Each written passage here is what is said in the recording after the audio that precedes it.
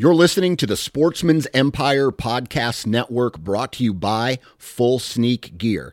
Check out their entire lineup at fullsneakgear.com.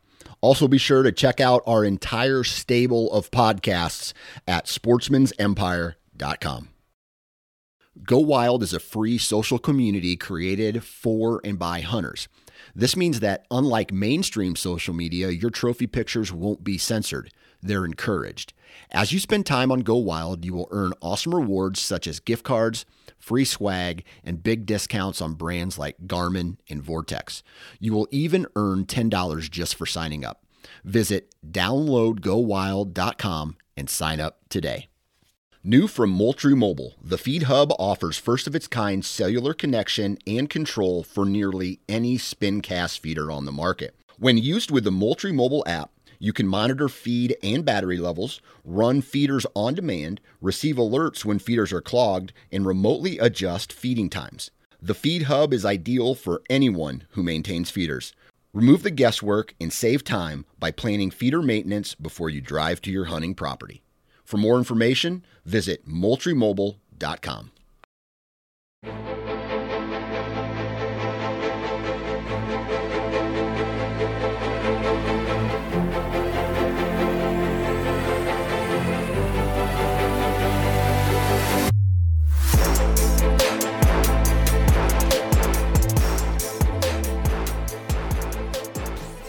Good morning, everyone. Welcome to the Michigan Wild Podcast, and I am your host, Marcus Ewing. Today's episode is going to be brought to you by Lake State Land Company. Whether you're looking to buy or sell your next piece of hunting or agricultural or lakefront property, the team of trusted agents and land specialists over at Lake State Land Company can help make that process simple, painless, and easy. So head over to Lake State Land Co. today to find out more. All right. Today on the podcast, I am joined by Jason Manderbach, and Jason is the owner of Lake State Contracting and Supply, which may sound familiar based on the commercial I just read to you. Jason is actually the owner of Lake State Land Company and Lake State Contracting and Supply. However, today's episode, today's conversation with Jason, we get to talk about the land management side of things. And in recent years, it seems that a lot more folks who have access to their own private land are putting a big emphasis and really putting a big push on wanting to manage their own land and things of that nature. So land management, developing habitat, trying to turn, whatever type of property that you're hunting really into the best form of itself, I guess. But like all things, some of us just don't have time.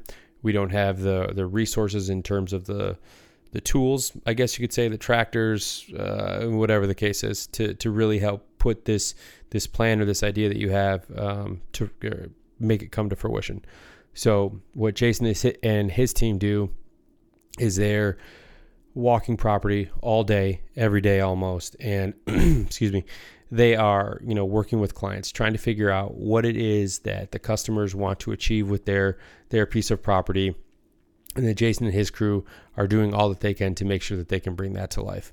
So Jason and I get to talk a lot really about, just habitat, which it felt like it was very topical given that we're really getting ready to start, deer season here in Michigan. We're about 3 weeks out, and it's talking a lot about, the three things that, most of us know, but that Jason really tries to unlock within a property. We get to talk about some of the success stories that he's had managing the properties that he is. Right now, I believe he said they're managing and maintaining about 4,000 acres here in central Michigan. With a fairly small team. They're doing some incredible work there. So really just a great all-around conversation with Jason. I've known Jason for a few years now. So it's nice to sit down and just, chop it up about, deer hunting, management, these types of things. And, we also get to talk about what Jason has in store for the season when he actually gets some time to work on his own property. So episode number 3 with Jason Manderbach. Enjoy, guys. All right. I'd like to welcome into the show from Lake State Land Contracting, Jason Manderbach. Jason, how are you? Good. How are you? I'm good. It's always nice when we can do these things kind of face to face.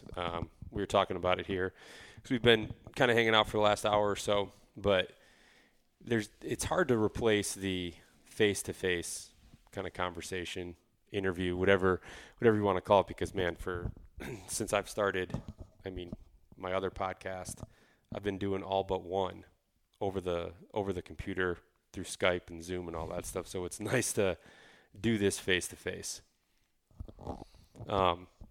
So Jason, what I want to get into today and what I want to talk about is Lake State Land Contracting.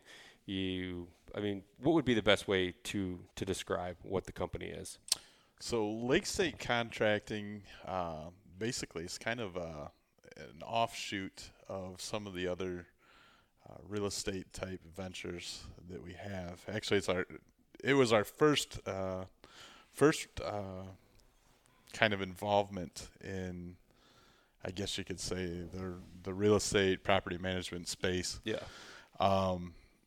It kind of took a back seat a little bit to real estate, Lake State Land Company for a while, but it's really kind of come on strong. It's actually probably, I'd almost consider it one of our primary ventures. But Lake State Contracting and Supply basically is a property management land supply company. The business is kind of twofold. We have a component of this business where we actually go out to client properties, maintain them. We do the work. We're their boots on the ground. It's a lot of non-resident landowners who might live 100 miles, 1,000 miles away from their property. Similar to us. Yeah. Yep.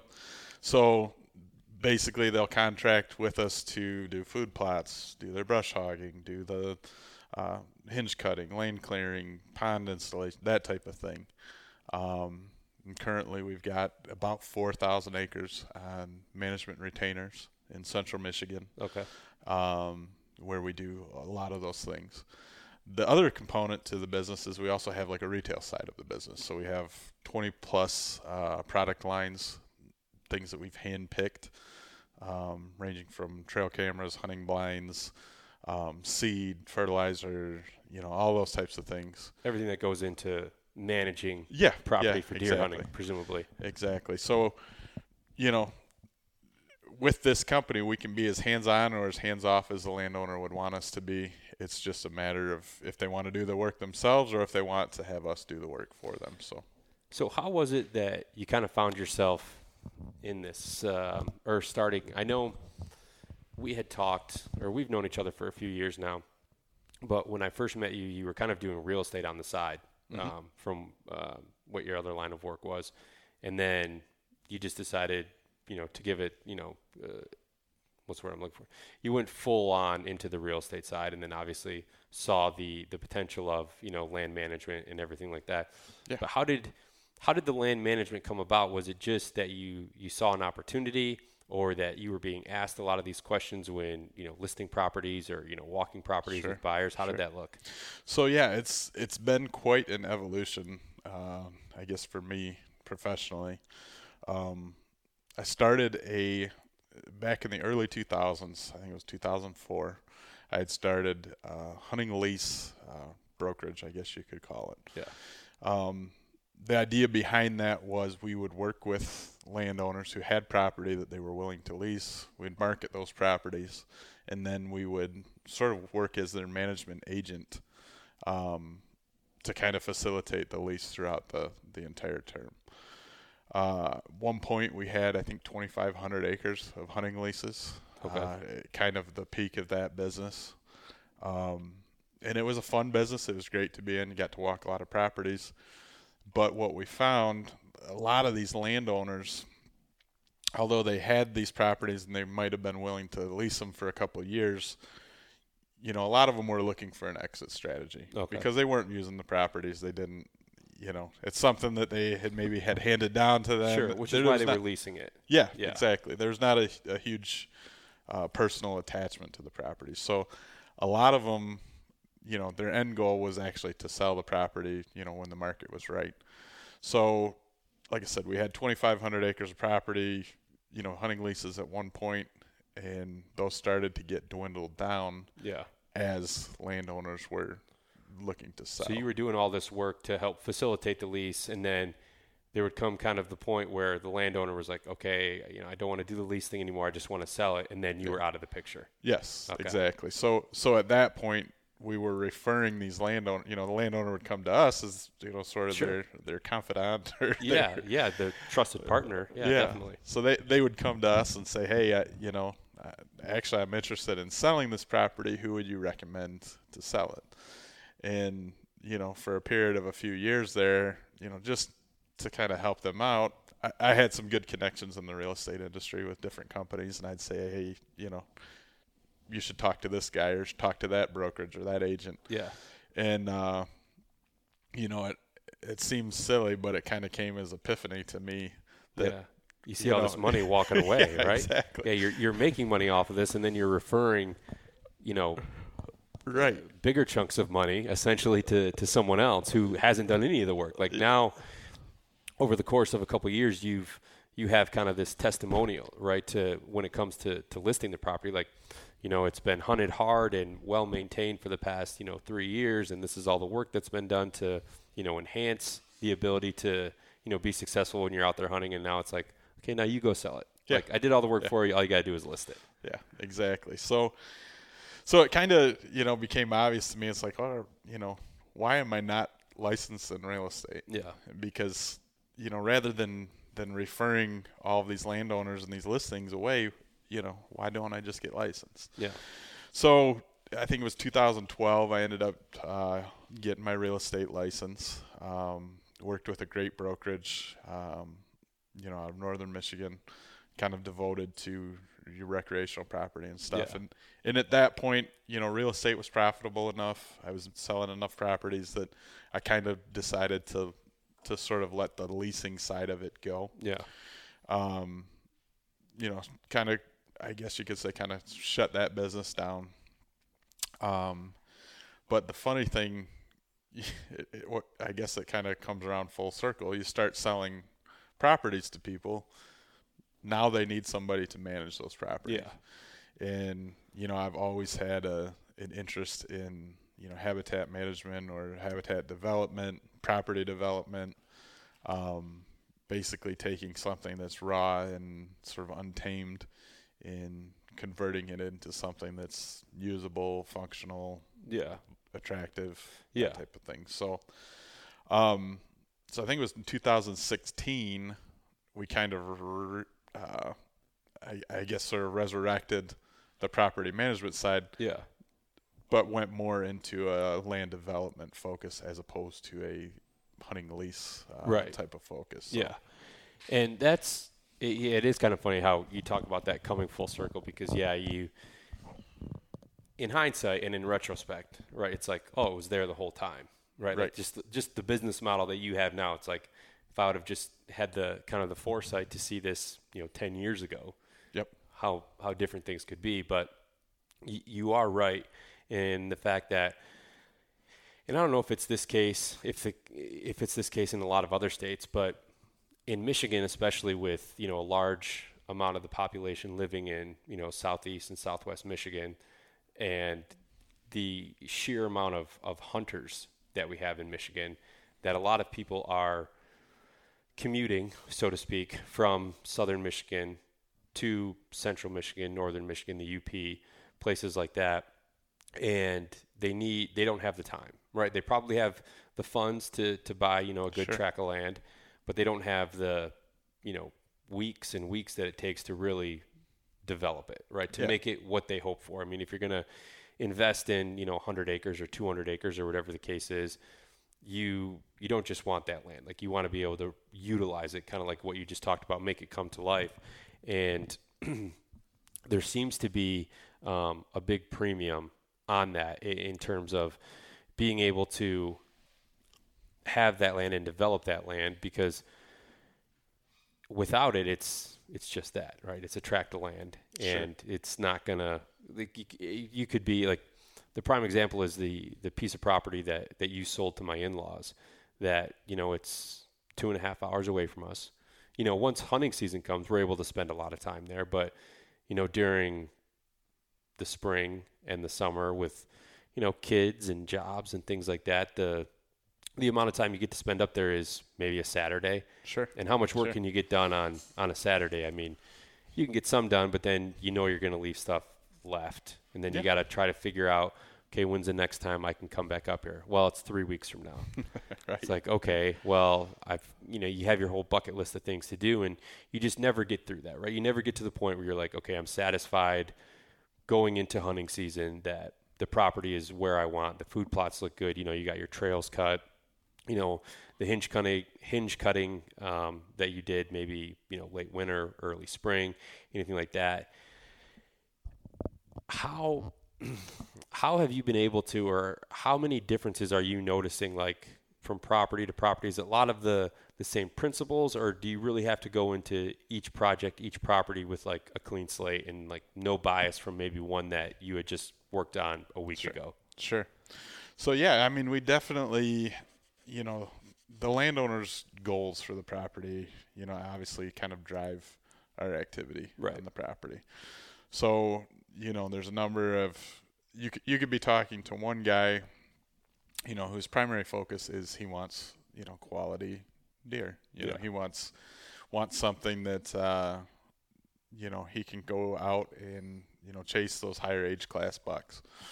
So we, in that case, we would try to kind of cater to what his goal is and try to set it up in a way that, is advantageous to his goal. But there might be another landowner who is just kind of a weekend guy. He's very family oriented. It's all about getting his family outdoors. He wants to have good trails, make the property super accessible for everybody. That's a whole nother set of goals.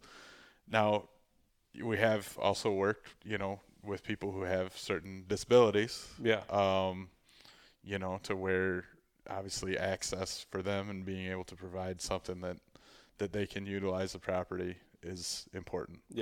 So, landowner, what the landowner ultimately drives, kind of what our involvement is and how we set up the property. And to kind of get back to what you were just saying, about the time resources that are required to develop a property.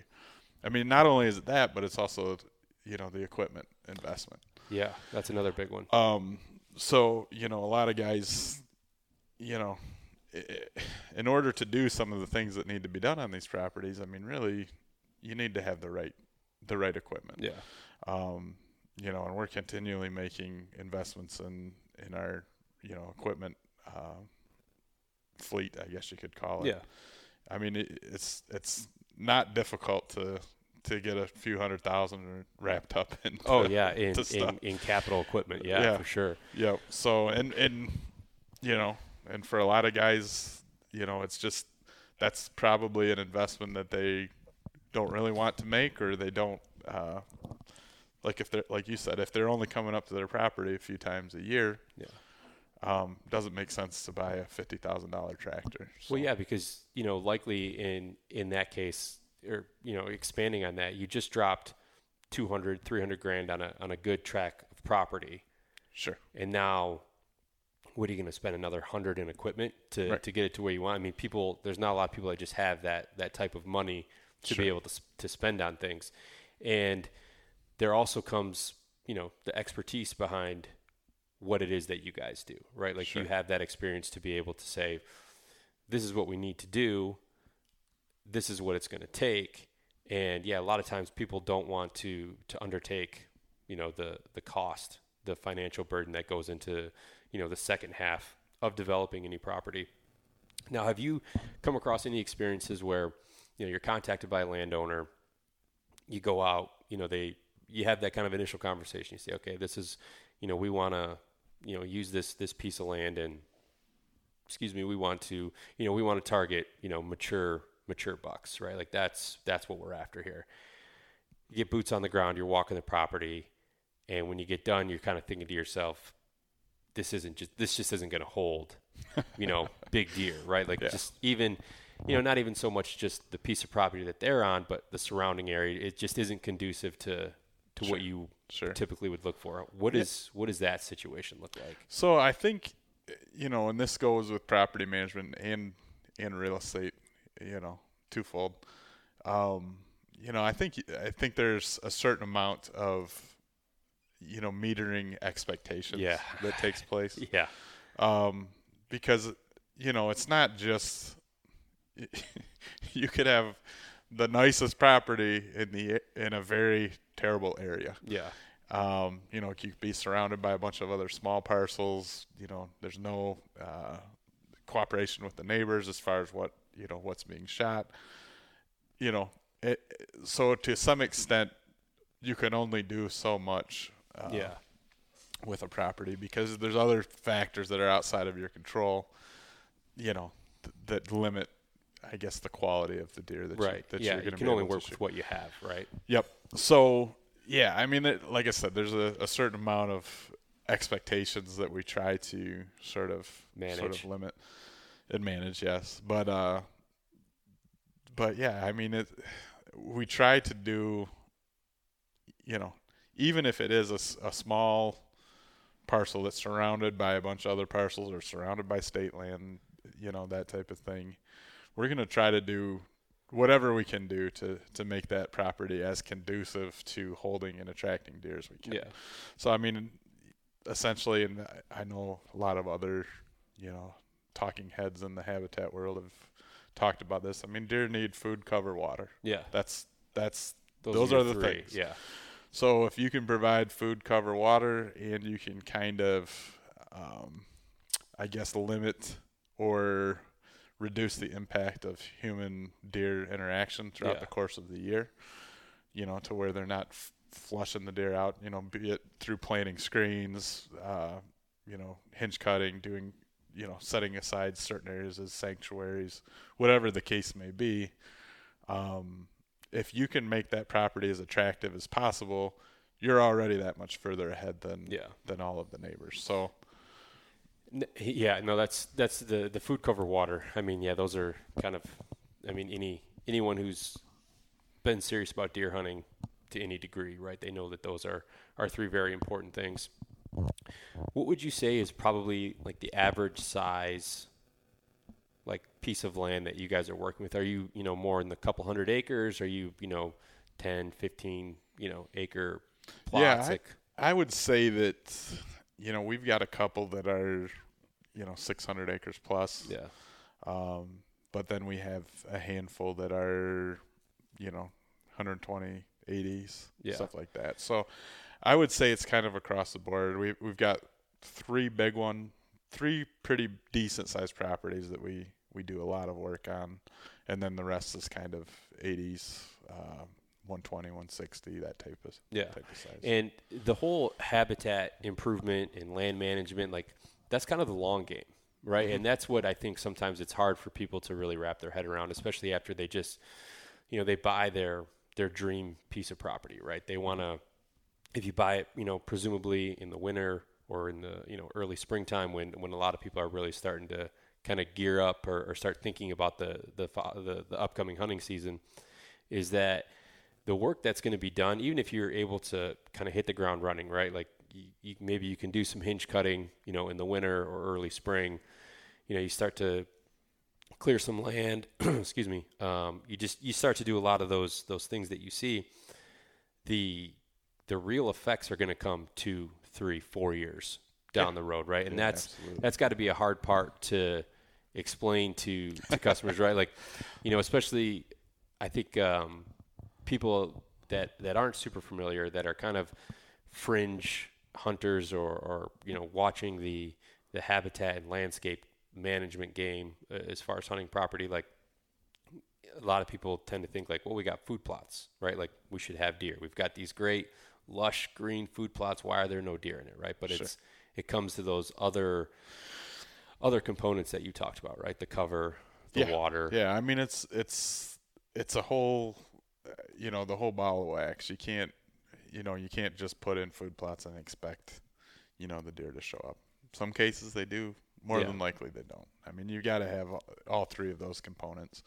And it kind of, again, goes back to setting expectations. Realistic expectations. Because I like what you said. The habitat side of things It's a long game Yeah. goal.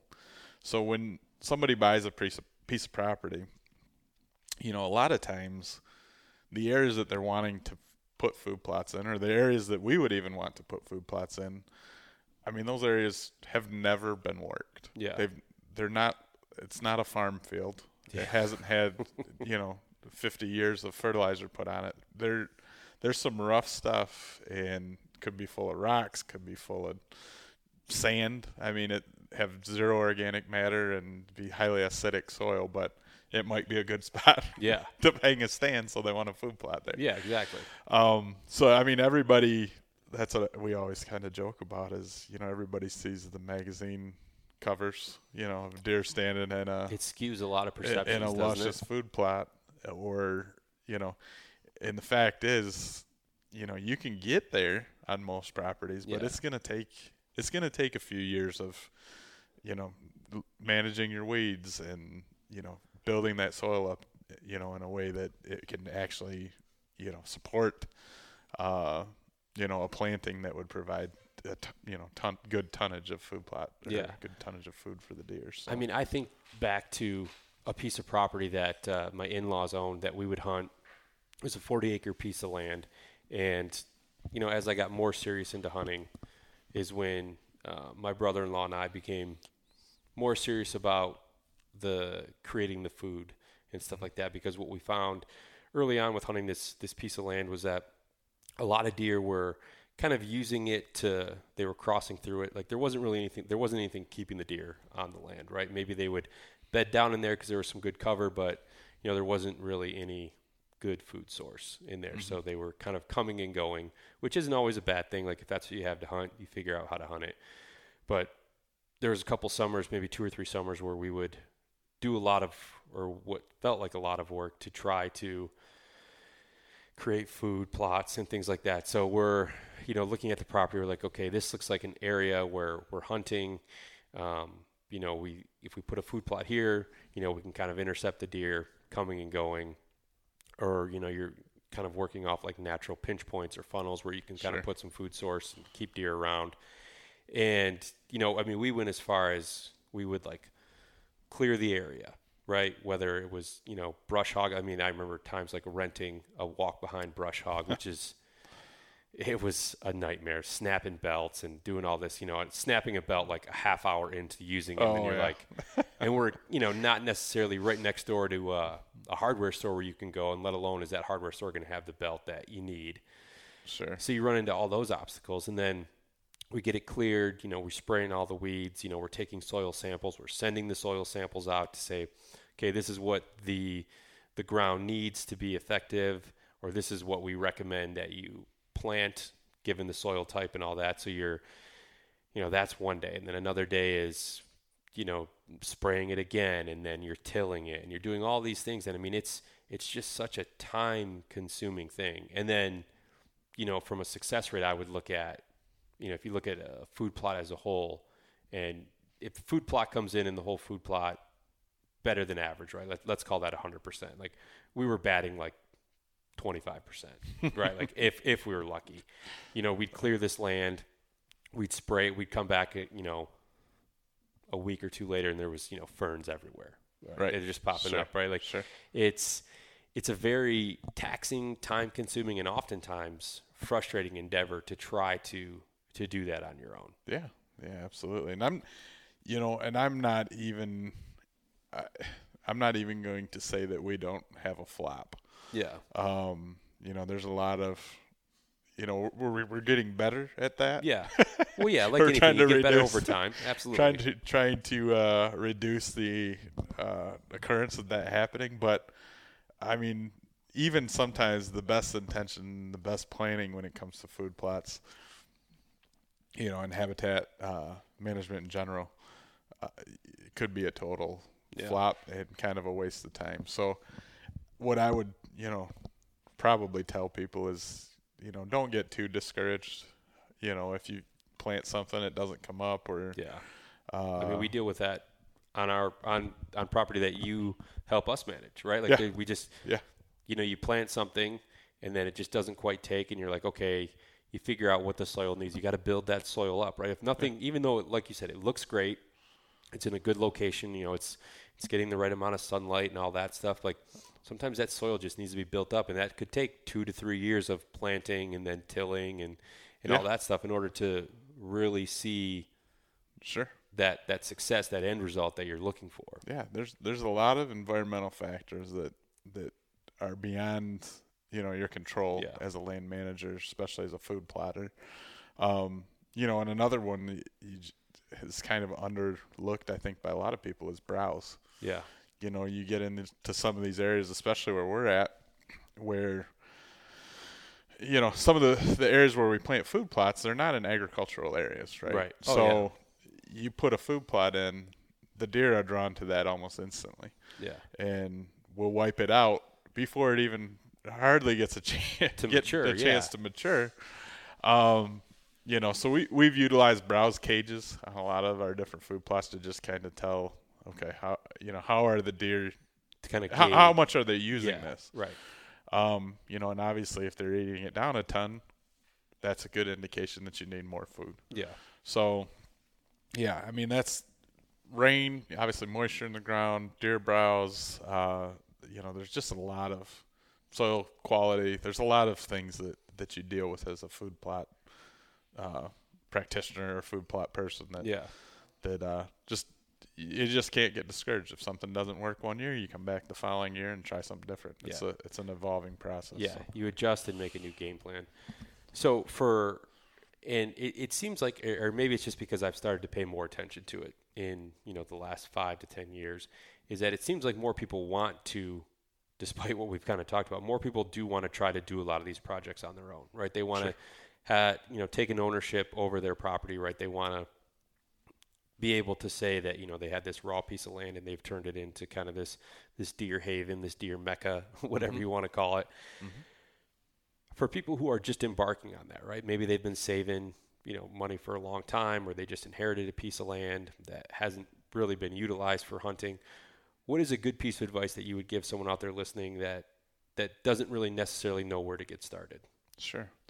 Well, I think for us, and we talk about this a lot, myself and my staff, is I think access is probably the first, piece of the puzzle. Access in what regard?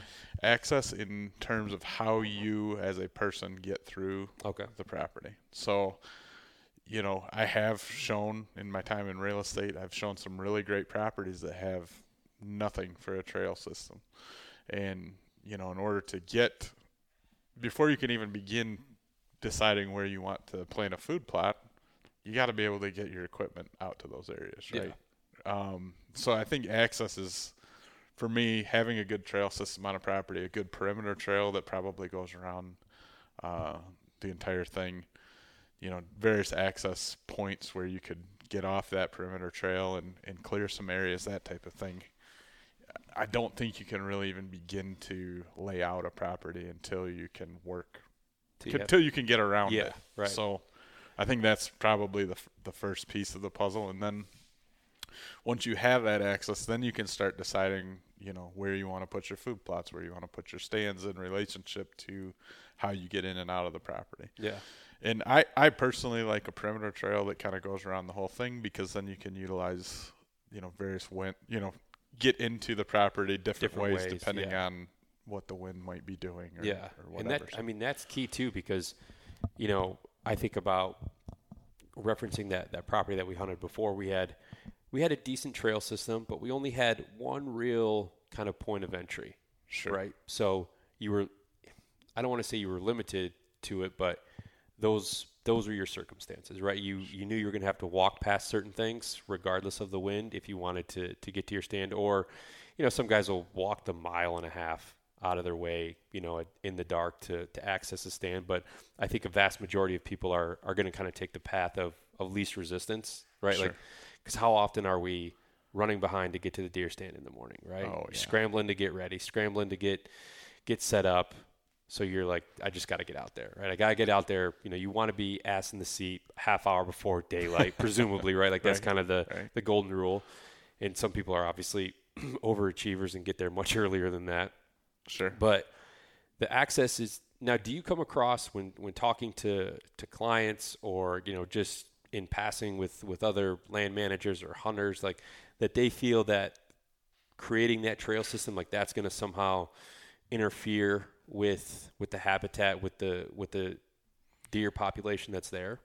Yeah. I mean, obviously if you've got an area on your property that is, maybe you got a lot of blowdowns, it's a swamp, or you've got, some established, switchgrass or something like that. Yeah. Obviously, in some cases you don't want to just blaze a trail right through what might be a great sanctuary. So, I mean, you do got to kind of take into account some of that when you're planning out your trail system. But yeah, I still think that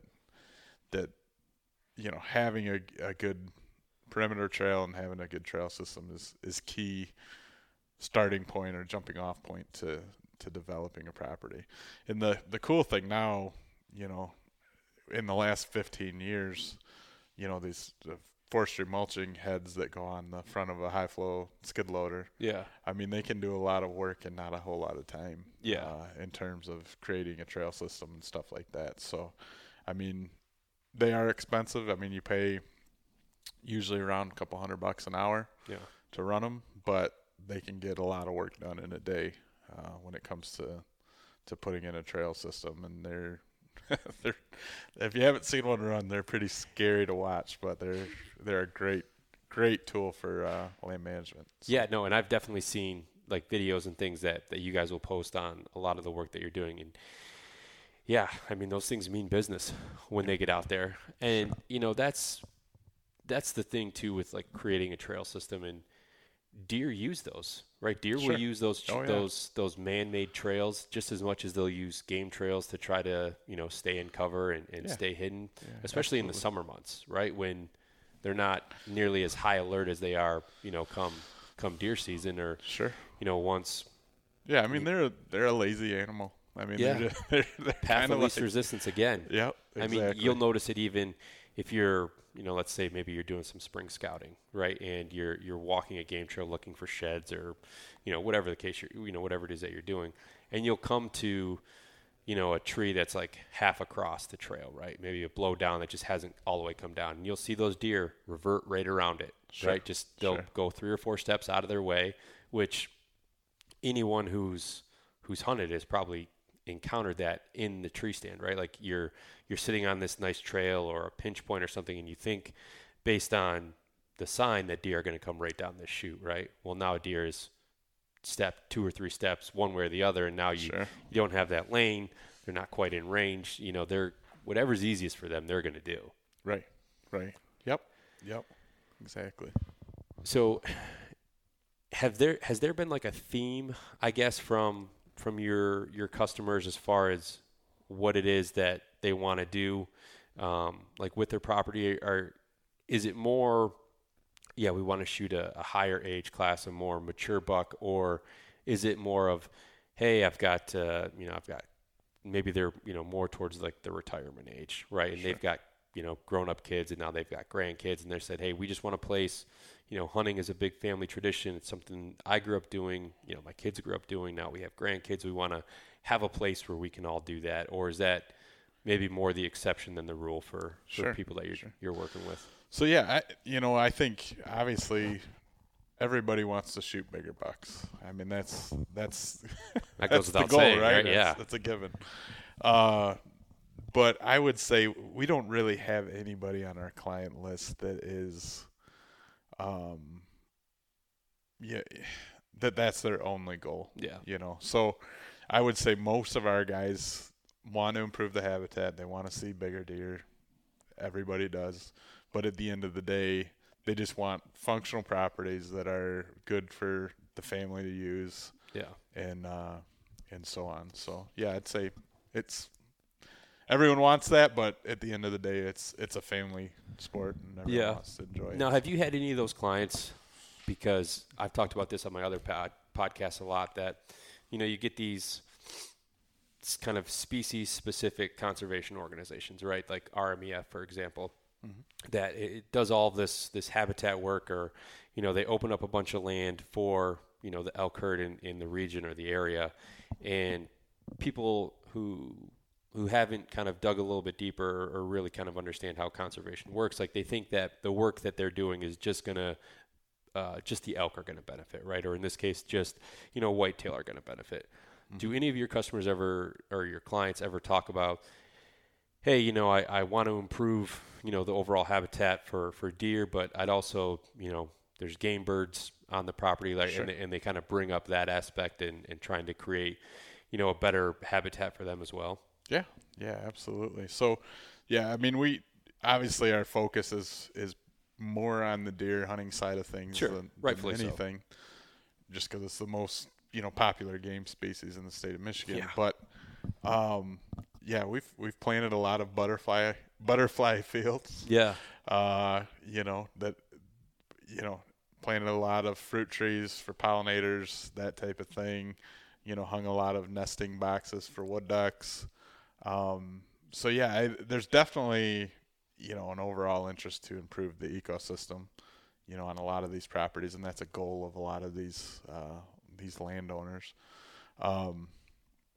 Obviously, they're more focused on deer primarily, but I mean, we're kind of dabbled into some other stuff that I enjoy as well. Yeah.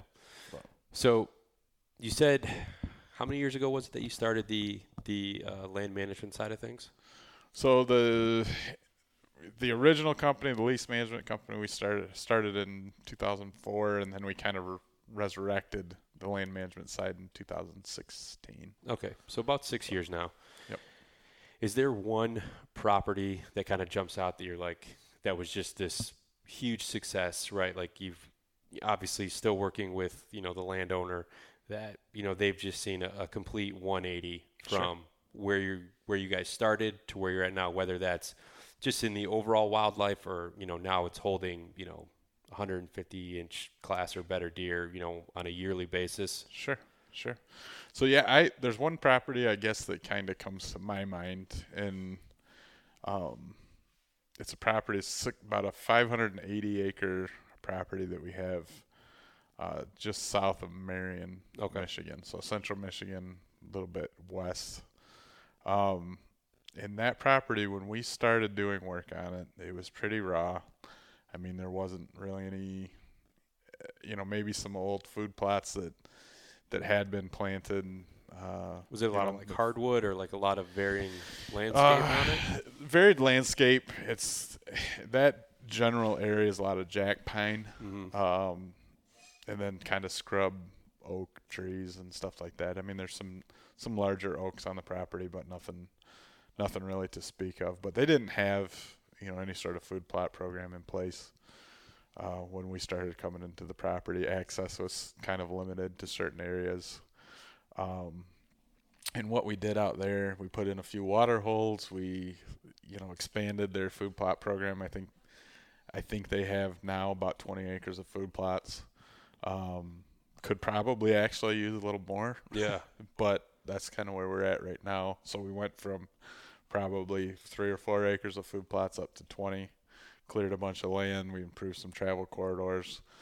And now, where they before were getting a lot of, year and a half old spikes, 4 points, 6 points, now showing up on their cameras, we're seeing bucks in the 130s, 140s pretty regularly. And for Michigan, I mean, obviously, don't get me wrong. I mean, Michigan puts a lot of big deer on the ground every year, more so probably in the southern half of the state. Sure.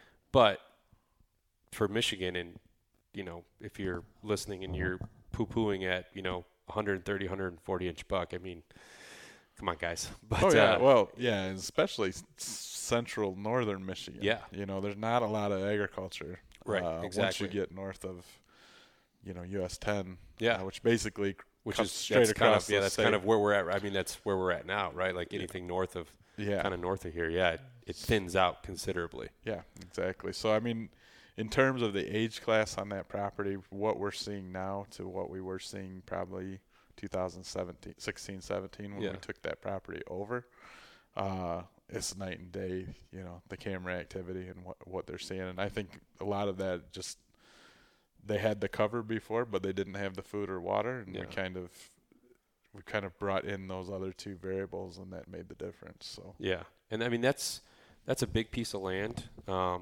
mean, and like you said, you could probably put more food on it because without doing quick math, I don't know what the percentage of that is. 20 acres. 20 of 580 or yeah, exactly. Yeah. It's a pretty small percentage, but that that's cool to hear because I'm sure that the people that are hunting that knew that there was a lot of potential there, right? But just didn't have the tools to really unlock it. Sure. And the interesting thing, I mean, they're a client, they're an out-of-state client, so they don't have the time to get here and do all that, especially not on a piece of land that size. They want to show up, they want to see deer, and they want to have a good time and very turnkey stuff. So yeah, that's with that property in particular, we're very hands-on with everything that we do. So yeah. Well, where are we at here? Okay. So we're recording this late August, early September. Yeah, well, last day of August here. I mean, we're a month out from archery season open up. Sure. Based on where you hunt, do you got anything that really got you excited? I mean, are you just kind of taking it as it comes, or do you got any out-of-state hunts planned or anything like that for this year? So to be honest with you, this is I was talking to you kind of before we started recording, and the business, the property management contracting side of the business is really expanded in the last couple of years, and the downside to that is that not doing any work on your property. That I don't have a ton of time to kind of focus on my own stuff, but we've got. I got a family member's got a few 100 acres of property right here in Clare, Central Michigan, that I hunt with that group. And we statistically had some pretty decent bucks on the property in the past. And although I don't have a target deer on that property right now, I'm sure there's something out there that's worth shooting. So yeah, that's the nice thing about having a place that you regularly hunt or you have some familiarity with, right? You don't necessarily have to do a lot of the intel work, right? Like, sure. Where deer traditionally have been. Yep. You know what to hunt, what to look for. Jason, before I let you get out of here, where can people find more about your company, inquire about, your services and everything like that? Sure. So we've got, obviously a website for both businesses, Lake State Contracting and Supply. Again, our property management land supply company. They can visit us online. It's www.lakestatecontracting.com. And then we have the real estate side of the business, which is Lake State Land Company, and it's lakestatelandco.com. Yes, proud sponsor of the Michigan Wild podcast, I might add. So, all right, Jason. Well, I appreciate you taking some time to sit down and talk about the land management side and what it is that you guys are doing and how you're trying to help, hunters in Michigan be more successful and, offer some advice and some tips for people that are kind of looking to, go with their own and give the old college try, I guess. All right. Well, take care, Jason, and we'll talk soon. All right. Thanks, Marcus. See ya. All right. Well, thank you to Jason, and thank you to all of you listeners for tuning in. Be sure to rate, subscribe, follow, all that good stuff on the Michigan Wild podcast. And until next week, get outside and stay wild, everyone.